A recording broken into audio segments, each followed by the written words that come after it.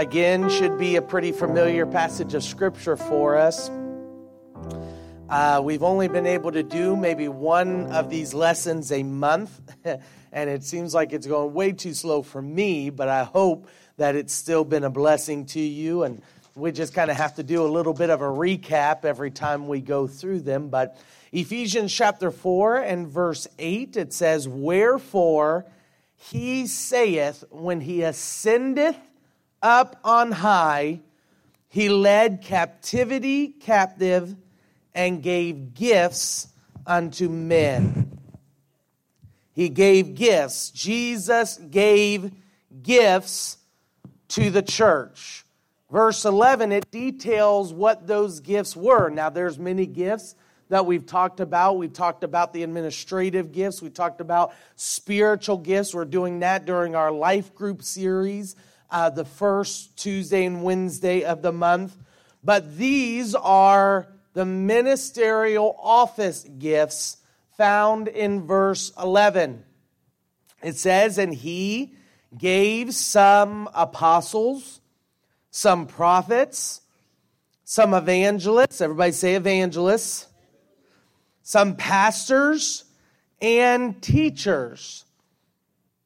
And then it details the reason why God gave the church these leaders, these ministers, for the perfecting of the saints, for the work of the ministry. Now, we've talked about that it doesn't say, it's not meaning that these ministers, they do the work of the ministry, but rather in perfecting the saints, they prepare the saints to do the work of the ministry. Praise God.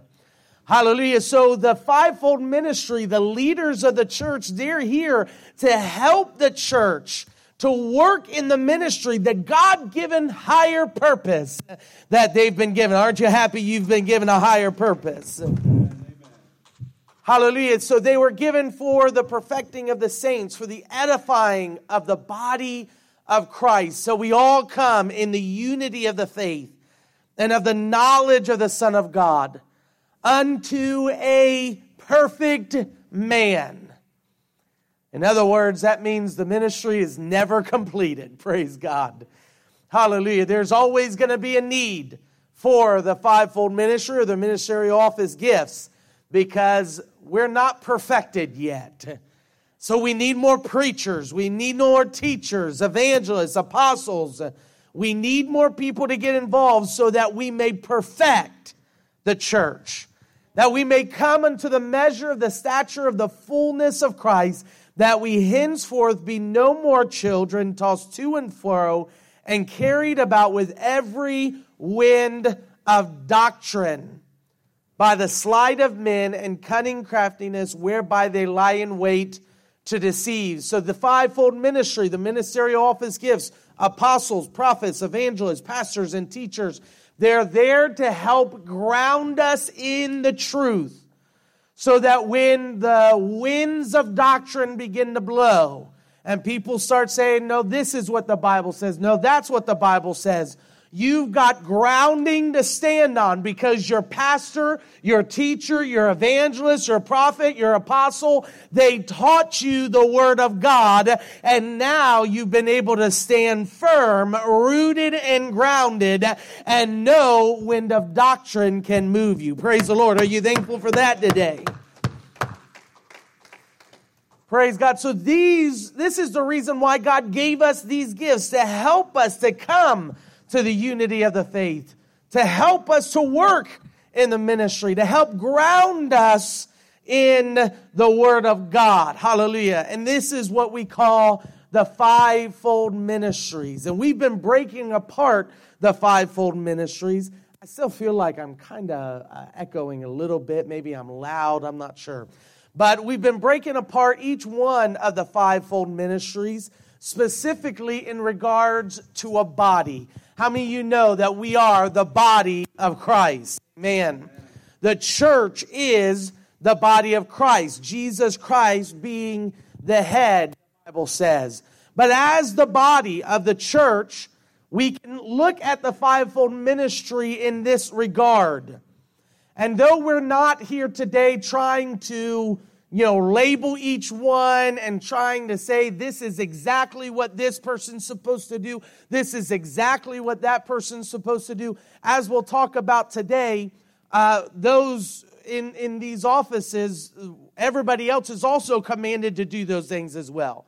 We've already talked about how the apostles are the visionaries. We should all have vision, right? We've already talked about the prophets are those who are seeing in the Spirit. They're used in the gifts of the Spirit. But we should all be used in the gifts of the Spirit, right?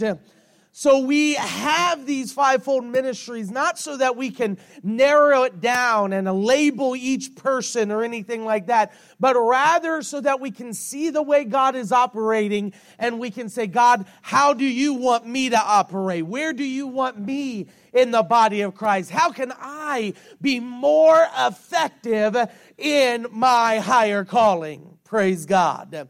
Hallelujah. So we look at it like the body. The apostles are the feet. They are the visionaries of the church. They are moving us forward. The evangelists are the hands. Now this one's pretty easy. They're reaching out. They're always reaching out to the lost. Those who do not know God. Those who've not heard about Jesus. The evangelists are always reaching out. They are the hands that keep the church reaching. You've got the pastor. The pastor's the heart. They are always supplying the body with love, providing the nutrients, the care that the body needs in order for the body to work effectively. The teachers are the mouth. They're the mouthpiece of God. They're constantly communicating the Word of God so that, again, we may be rooted and grounded in the Word. Praise God. The prophets are the eyes. They're seeing in the spiritual realm. And again, we talk of prophets as those who see or they foretell of future events, but they're also meant to be simply the mouthpieces of God, those who speak specifically what God is wanting to say. They are to be sensitive to the gifts of the Spirit, sensitive to the voice of God, and they communicate it to the rest of us. So as we see, there's a focus. Each one of the ministries has a focus. Every office has a focus. The apostles' focus is mission. That's their burden. It's to move the church forward. It's to move the gospel forward. They're constantly wanting to build new things and start new churches and go places that nobody else has gone before and do things that nobody else has done before. Hallelujah. Their heartbeat is to move the mission forward. The prophet's focus is spirit. They are constantly wanting to know what's happening in the spiritual realm, not just in the physical realm. In fact, the physical realm is not too important to them. They kind of dwell in this place, this individual realm between the spirit and the flesh. They're able to hear from the voice of God and operate in the spirit easily and smoothly. Their focus is the Spirit of God. The evangelists, their focus is unbelievers. Their heart beats for unbelievers. They're constantly looking for somebody else to help, somebody else to talk to, somebody else to preach to. That's their focus. Their primary focus, it's unbelievers. The pastor's focus is believers. They're trying to constantly keep the church together, trying constantly to help the believers feel the love of God. The pastor usually is helping to connect all five of the fivefold ministry and keep them all flowing evenly. They are the shepherds of the church, the overseers of the church, because they have been given direct responsibility over the sheep. That's what the word pastor means. It means a shepherd. The teacher's focus is doctrine. Not much else matters to them as long as they are communicating and teaching the Word of God. Their primary focus is the church correct and sound in doctrine?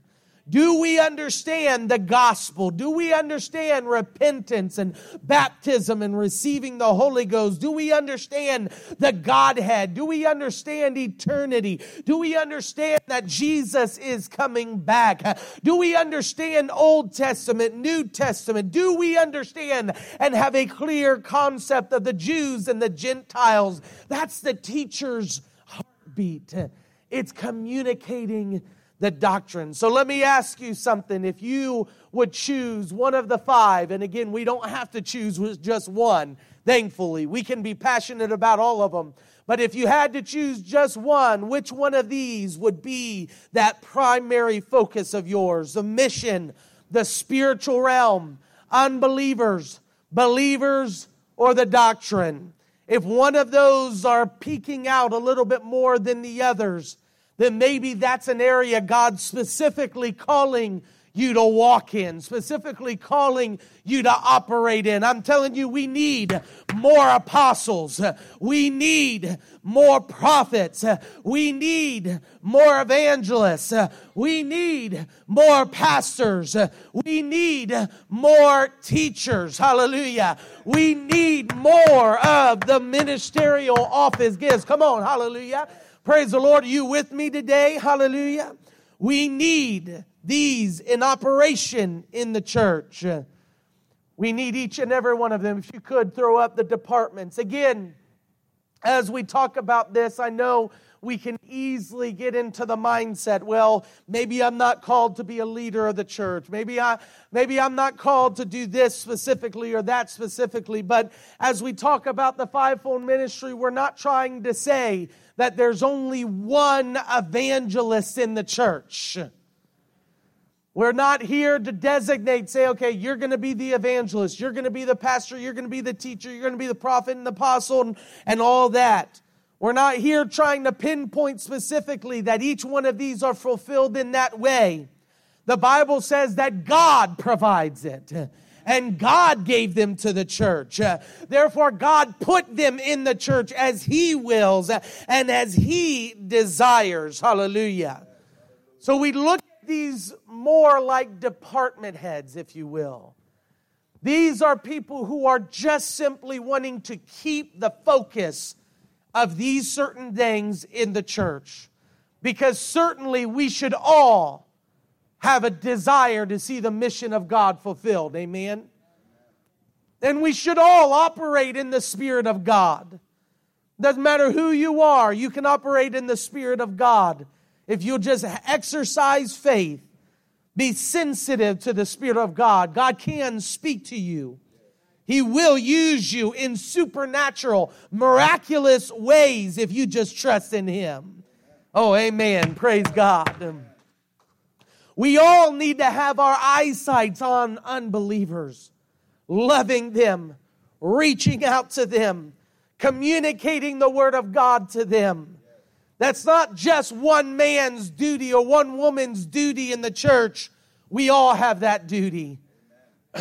It shouldn't just be the pastor loving, calling, reaching out to believers, helping believers, trying to care for them, taking them out to eat.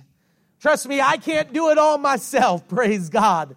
But we need others who are stepping out and doing it with me, hallelujah. And we'll do that same thing. We need others who are teaching the doctrine. We all should have a love for the truth, amen.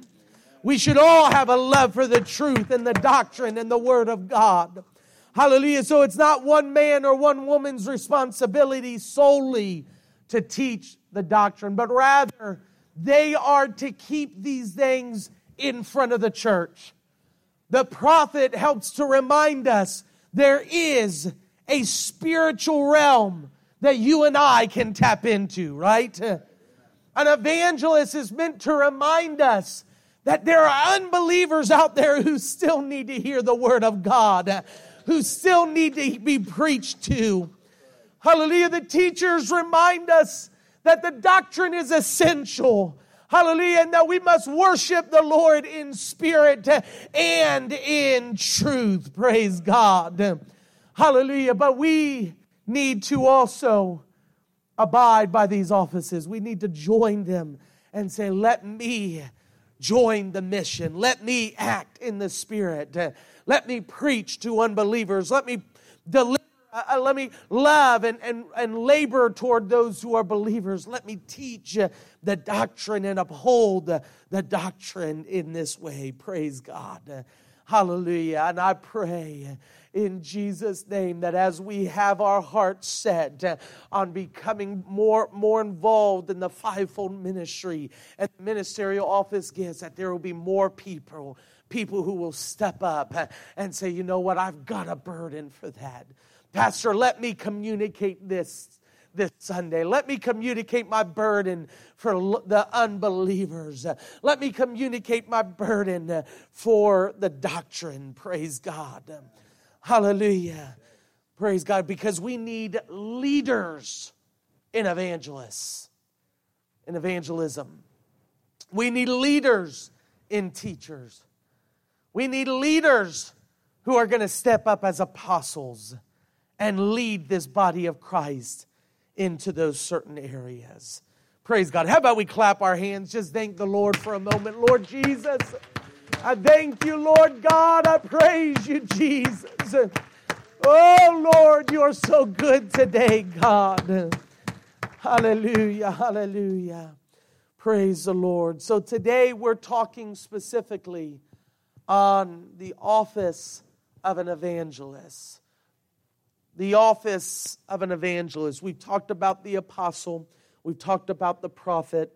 Now let's talk about the evangelist. Now I know we all, if you've been in part of a church for any length of time, you may already have a concept in your mind as to what an evangelist is. Our modern lingo, what we kind of usually use that term to describe, is somebody that goes from church to church and preaches. Maybe we might have a guest minister coming and we may say, we have an evangelist this Sunday. And all those things, it's okay. That's how that word has evolved into. But scripturally, that's not necessarily what the word evangelist meant. Scripturally, the evangelists, what their purpose was specifically to the unbelievers, not just to go around to different churches preaching to believers. The evangelist is uniquely called to minister to unbelievers. Now, I don't know if you've ever met somebody who was truly called in the office of an evangelist. I've had the privilege of meeting several people who, again, they weren't just called to do evangelism. As we'll talk about, we all have that calling, but they were uniquely called in the office of an evangelist. Much like the prophet, they're a little different. They're not like everybody else. They act a little bit different. Their thought patterns are a little bit different. They are often salesmen and very good at selling the gospel, praise God. And that word, evangelist, it's translated from the Greek word eugelis, which Strong's Concordance defines as a preacher of the gospel. I looked into the root of this word, and if you look on the internet, they'll basically tell you there's not a lot of resources on this word because not a lot of ancient literature used this word in the Greek except for the New Testament. The New Testament uses it a couple of times, and every time it uses it in the mindset of somebody who goes forth and preaches the gospel of the Lord Jesus Christ. Praise God. Hallelujah. So here today, if you're called to be an evangelist, that's an exciting calling to have. But that doesn't mean necessarily that you're called to pulpit ministry or you're called to come up here and preach behind the pulpit. You may be, but that doesn't necessarily mean that you called to pulpit ministry. Evangelists, their pulpit is out there. Hallelujah. The people that they're focused on is out there. Their pulpit is traded in for coffee tables. Hallelujah. Their pulpits are traded in restaurant settings. Hallelujah. That's their churches. They are meant to go out and to preach the gospel, not just in the building, but out there. I'm not saying you can't be a pulpit preacher. I'm just saying that evangelists don't worry about pulpits.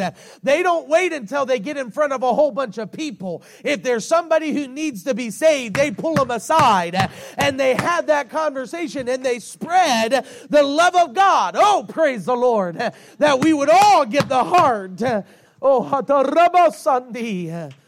we would all get the heart of an evangelist today. You see, the Bible tells us to always be ready to give an answer of the hope, of the reason of the hope that's inside of us. Let's look at that. 1 Peter chapter 3, verse 15. Sorry, Kavan, I don't believe you have it on there, but it just simply says, sanctify the Lord God in your hearts and be ready always to give an answer to every man that asketh you a reason of the hope that is within you with meekness and fear. He's saying, get ready, be prepared. Because the moment somebody comes to you and says, listen, why do you act the way you act? Why are you so joyful or peaceful? Why do you seem like you have a glow about you? He says, be ready to give him an answer. It's because Jesus Christ is in my heart. Jesus has forgiven me of my sins, and I've been born again of the water and of the Spirit. Praise God. Hallelujah. So this is where most of us are. But this is not where the evangelist is. You see, because the evangelist is not ready only when somebody asks.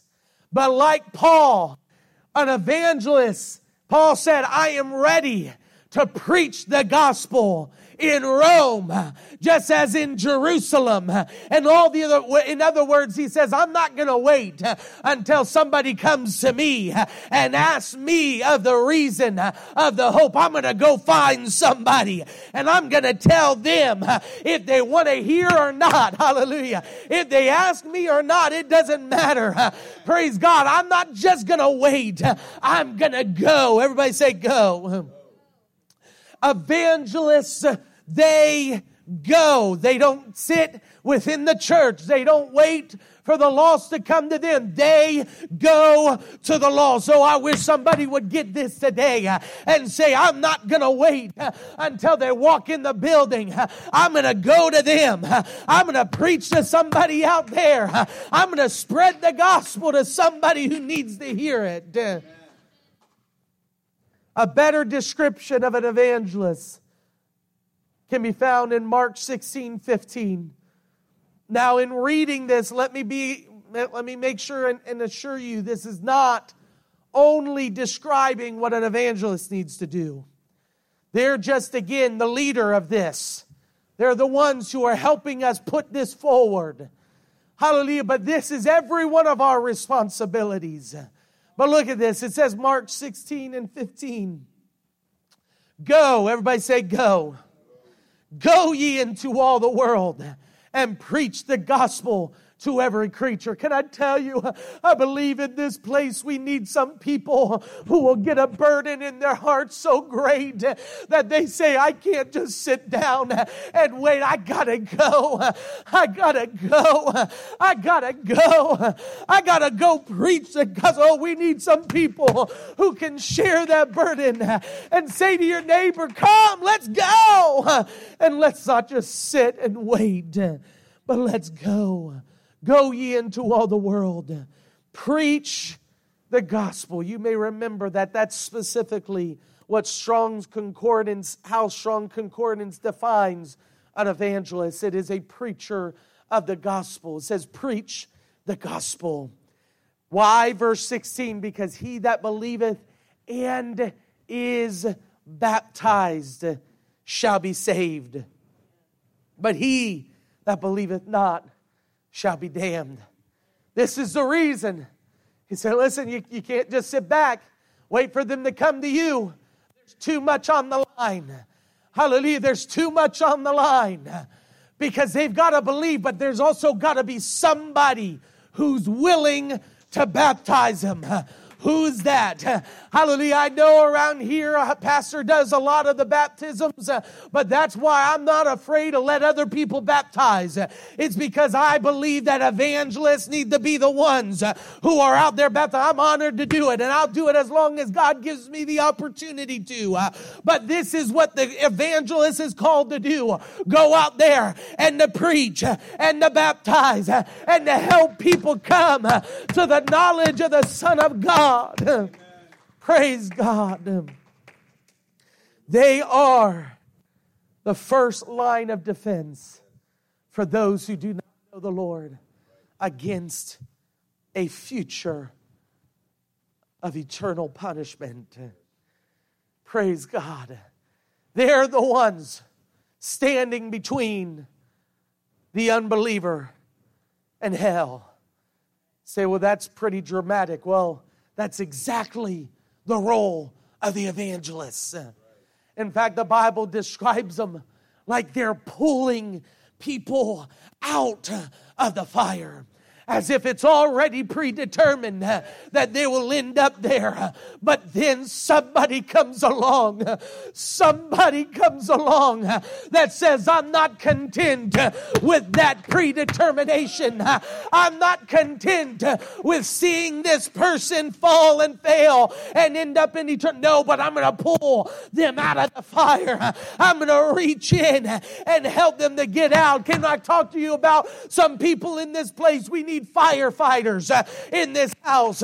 We need evangelists that says, I'm going to push back the fire and I'm going to save people from that eternal damnation. Oh, there's no wonder.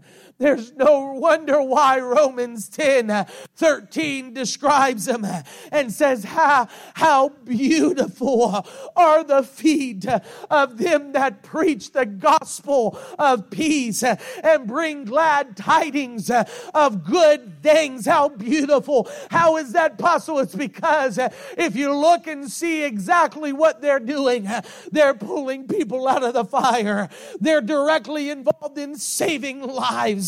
Oh, come on now. I'm trying to reach somebody. I'm trying to help somebody get a burden today. Hallelujah. And if you're still not convinced, how about we read the rest of that passage of Scripture? Romans 10:13.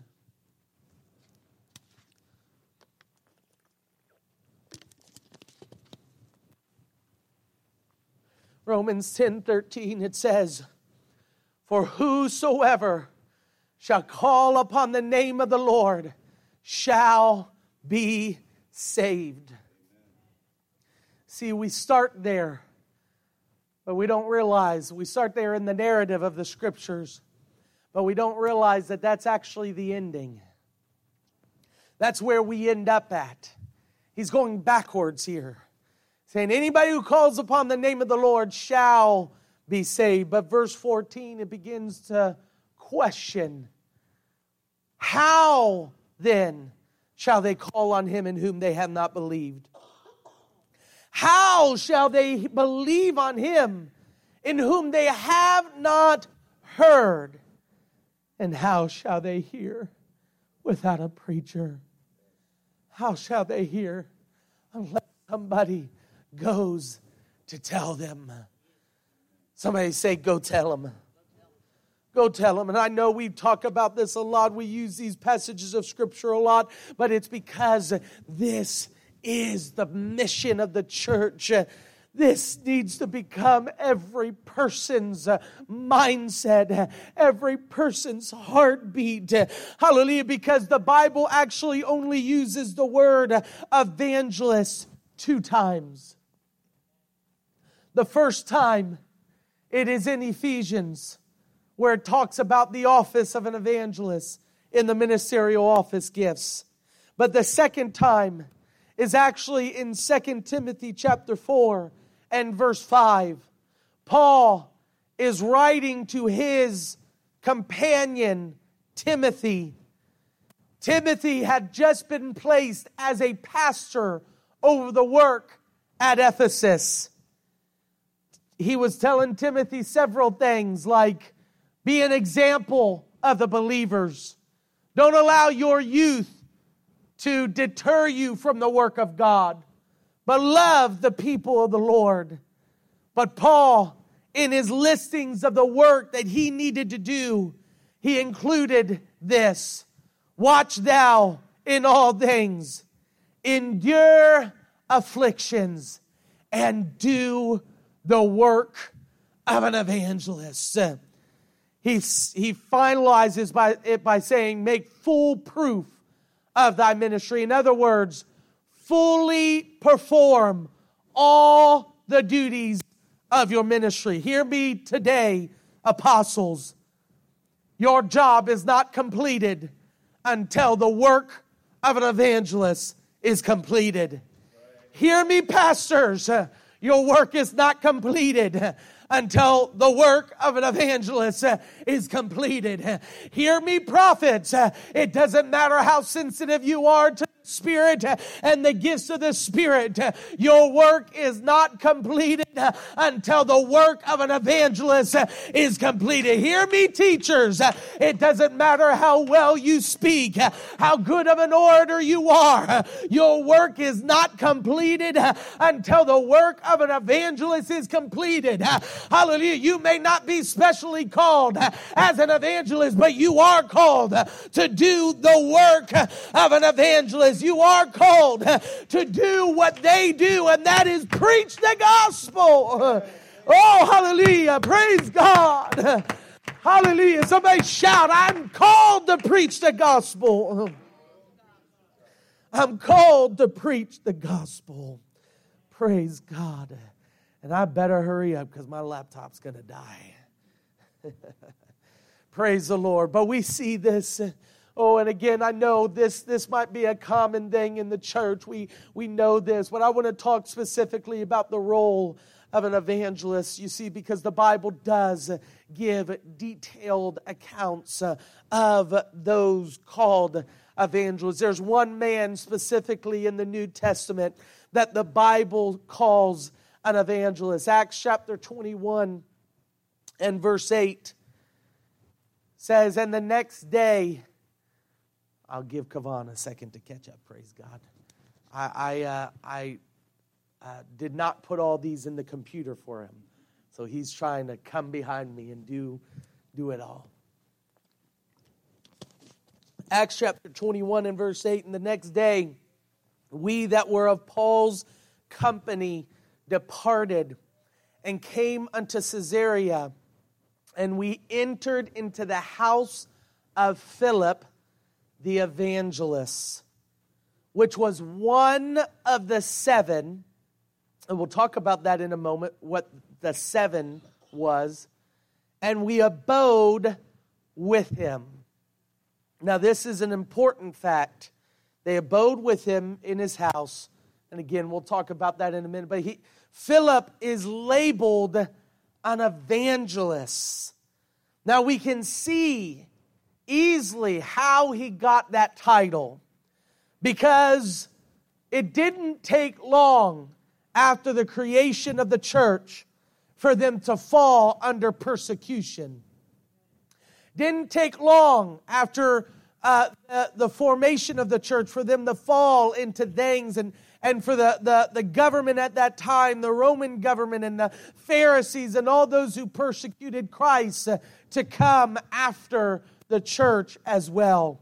And the Bible tells us that when that began to happen, the church scattered many people to their own homelands, and they no longer huddled together in just one building. They no longer lived together, but they began to scatter in fear that they would be persecuted.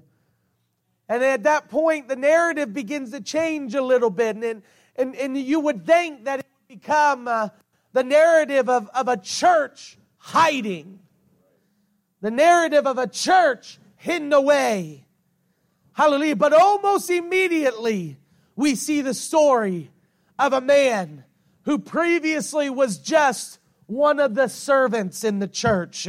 Now he comes on the scene and he's out there preaching the gospel. Hallelujah. Acts chapter 8 and verse 4, and we'll read verse 4 through 8.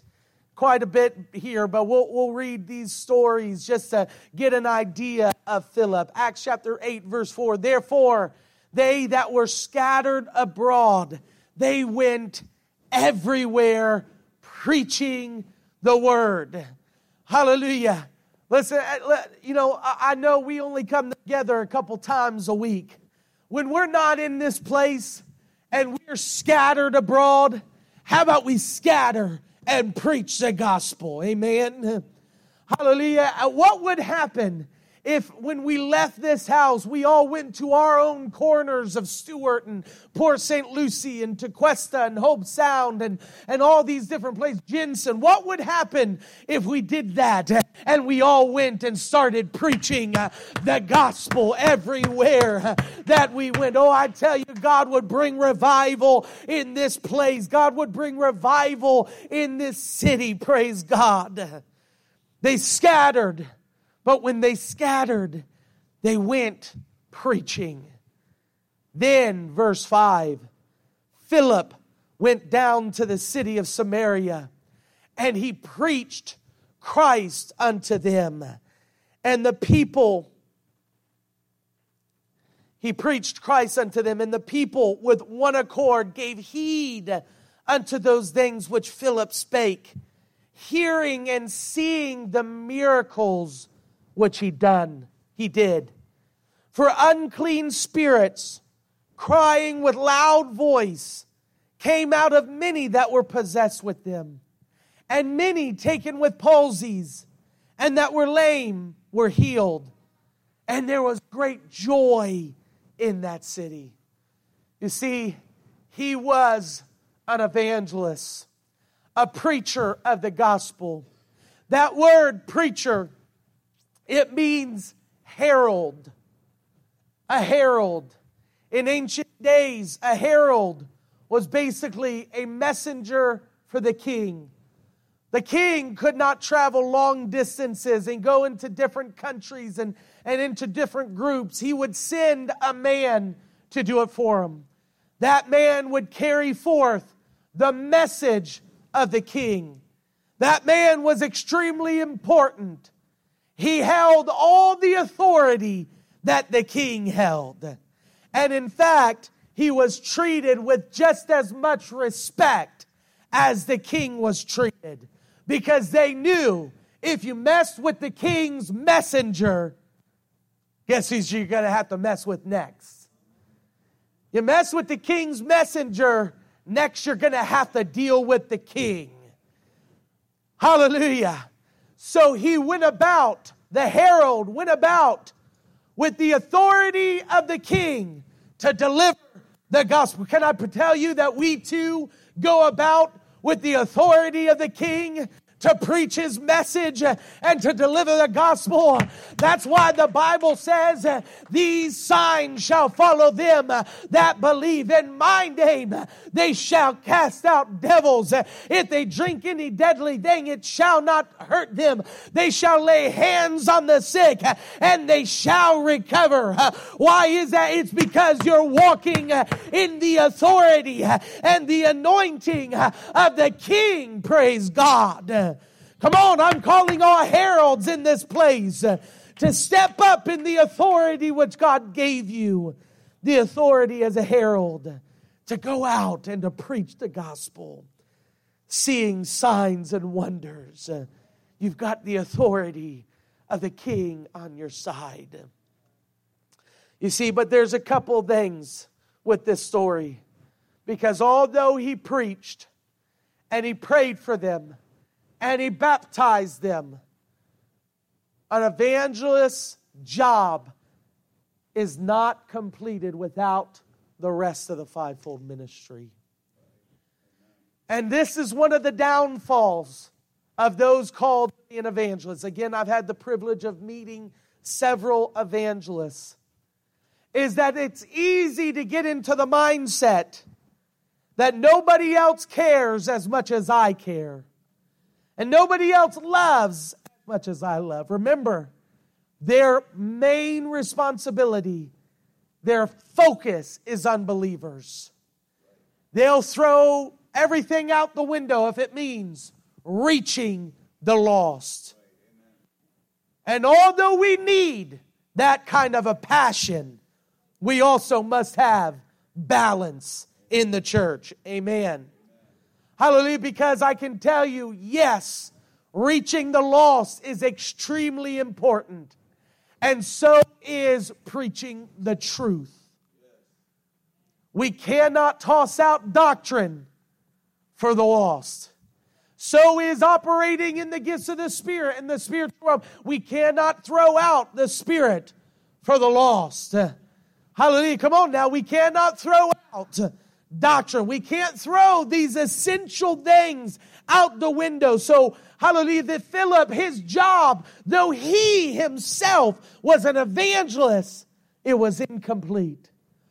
He prayed for those in Samaria to receive the Holy Ghost, yet they could not receive it until he called his leaders to come and to pray over them. Hallelujah. Even evangelists must be submitted. And I say that again. We've had several times people come into the church. They say, I'm evangelist so-and-so. I'd like to help you to build this church. And they go out and they never come back. And they don't submit to leadership. And they don't try to work with the church. Can I tell you that that's not how God has called the evangelists? Philip's beginning was not one as an evangelist, but one as a worker over the tables in the church. When the Bible in Acts, it talks about him being over the tables, it's talking about in Acts 6, when the apostles, they knew that the work was getting to be too much. They began to call men who were full of the Holy Ghost and wisdom to do church work. So Philip was one of them. We know him as Philip the evangelist, but they knew him then just simply Philip, the one who served tables. Praise God. Hallelujah. And then that just reminds me today that even if I'm an evangelist, I still got to join with the church. I got to work with the church. I got to fulfill my plan, my role in the church. And listen, this isn't to say then you got to let go of your beliefs or let go of your passion or let go of your burden. No, it means to say bring it with you. Hallelujah. Teach the church how to reach the lost. Show the church how to have a passion and a love for unbelievers. Help them know how to preach it and to deliver that gospel. Come on now. Hallelujah. I'm talking about an evangelist joining with the collective vision of the church and say, I'm going to work together to reach the lost. Everybody say work together. Hallelujah.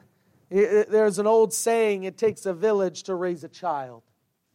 I believe it takes a village to get people to heaven. It's not meant to be just one man's job. Yes, an evangelist, they're known for going out and finding people and bringing them to the truth and baptizing them, seeing them filled with the Holy Ghost, moving them to repentance. That's amazing, but what happens after that? I've seen many people who are gifted in this area, and yet those who they reached are not in church today. They did not continue in their walk with God. It's because an evangelist allowed himself to get focused on one area, and for God, he's got to work with the church.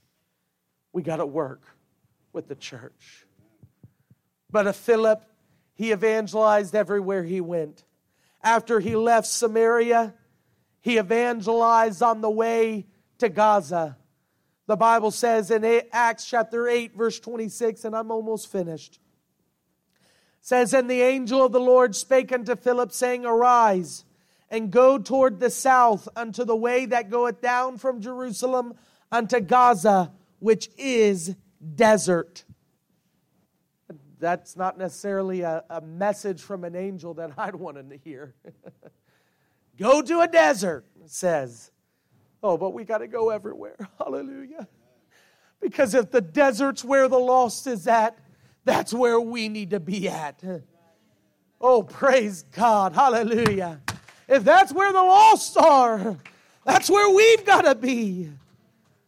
Verse 27, and he arose and went, and behold, a man of Ethiopia, a eunuch of great authority under Candace, queen of the Ethiopians, who had the charge of all her treasure, and had come to Jerusalem to worship. He was returning, sitting in his chariot, reading Isaiah the prophet. Then the Spirit said unto Philip, Go near and join thyself to his chariot. I love this. The Spirit just says to him, go jump in that chariot and start preaching to him. Praise God. Hey, when the Spirit tells you to do something, you just go and do it. Praise God. Don't worry about what they may say or what might happen. You just go out and you do it. Praise God. Hallelujah, because you don't know what soul you're reaching, what life you're changing. So verse 30, Philip ran thither to him, heard him read the prophet Isaiah, and said, Understandest thou what thou readest? The Bible says he started there in Isaiah preaching Jesus. That's why he's called the evangelist, because he knows how to speak to people where they're at. Hallelujah. If you want to be an effective evangelist, we've got to learn how to reach people where they are. Hallelujah. You don't need to come to them with all this great in-depth knowledge about this and that. No, but you meet them where they are. And say, well, you're in Isaiah. Well, let me preach Jesus to you from Isaiah. Hallelujah. Maybe they don't know anything about God at all. Well, you start from the very beginning and you let them know just plainly, simply, Jesus loves you and Jesus died for you. Let me tell you, I know some people, well, I don't know what scripture to take them to. Hallelujah. I'm not saying that's an excuse. We got to be ready to give an answer, right? Hallelujah. So you got to learn the scriptures, but some people, they don't need scripture. They just need you to tell them, this is what Jesus has done for me, and he can do it for you as well.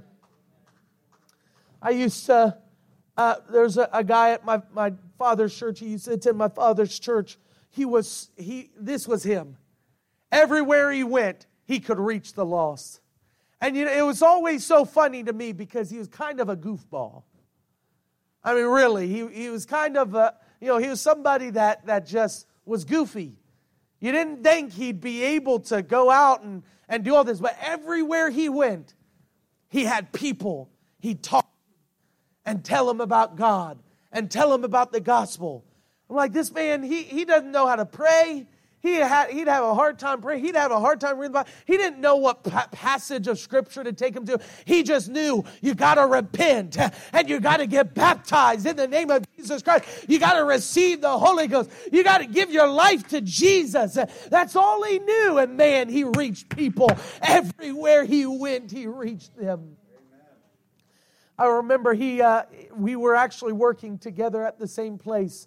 One night he comes to me with one of our coworkers. This was somebody that I have been just trying to be a witness to. Just trying to love on him. But man, I just didn't have the gifting like he did. And I love on him. I do all this stuff. But out of nowhere he comes and he says, Aaron, this guy right here, he says he wants to get baptized. He says he wants the Holy Ghost. What do you think? Can we go baptize him and pray for him? I said, man, I've been working on this guy for a while now. Hallelujah. And he comes up and just in one night, he convinces him to give his life over to Jesus. Hallelujah. I said, absolutely. We went at, and I actually sat down with him and opened up the Bible, and I taught him from Scripture. This guy didn't need to teach him from Scripture. I taught him from Scripture. Then we went and baptized him. He had to have a ride. There was another coworker that brought him. That coworker was pretty, not all for it. He didn't really want to listen to the Bible study and all that. But man, when we started praying for him, God filled him with the gift of the Holy Ghost, with the evidence of speaking in tongues. Next thing I know, his friend, who didn't want to have anything to do with it, I see him over there crying. I went and prayed with him. God filled him with the Holy Ghost, with the evidence of speaking in tongues. I'm telling you, it doesn't take some great orator. It just needs somebody who says, I've got a passion and a burden to preach the gospel and to tell somebody that Jesus loves them. Oh, praise God, praise God. Hallelujah. You start where they are. And Philip, he went and he baptized this man after preaching out of Isaiah. Acts chapter 8, verse 39.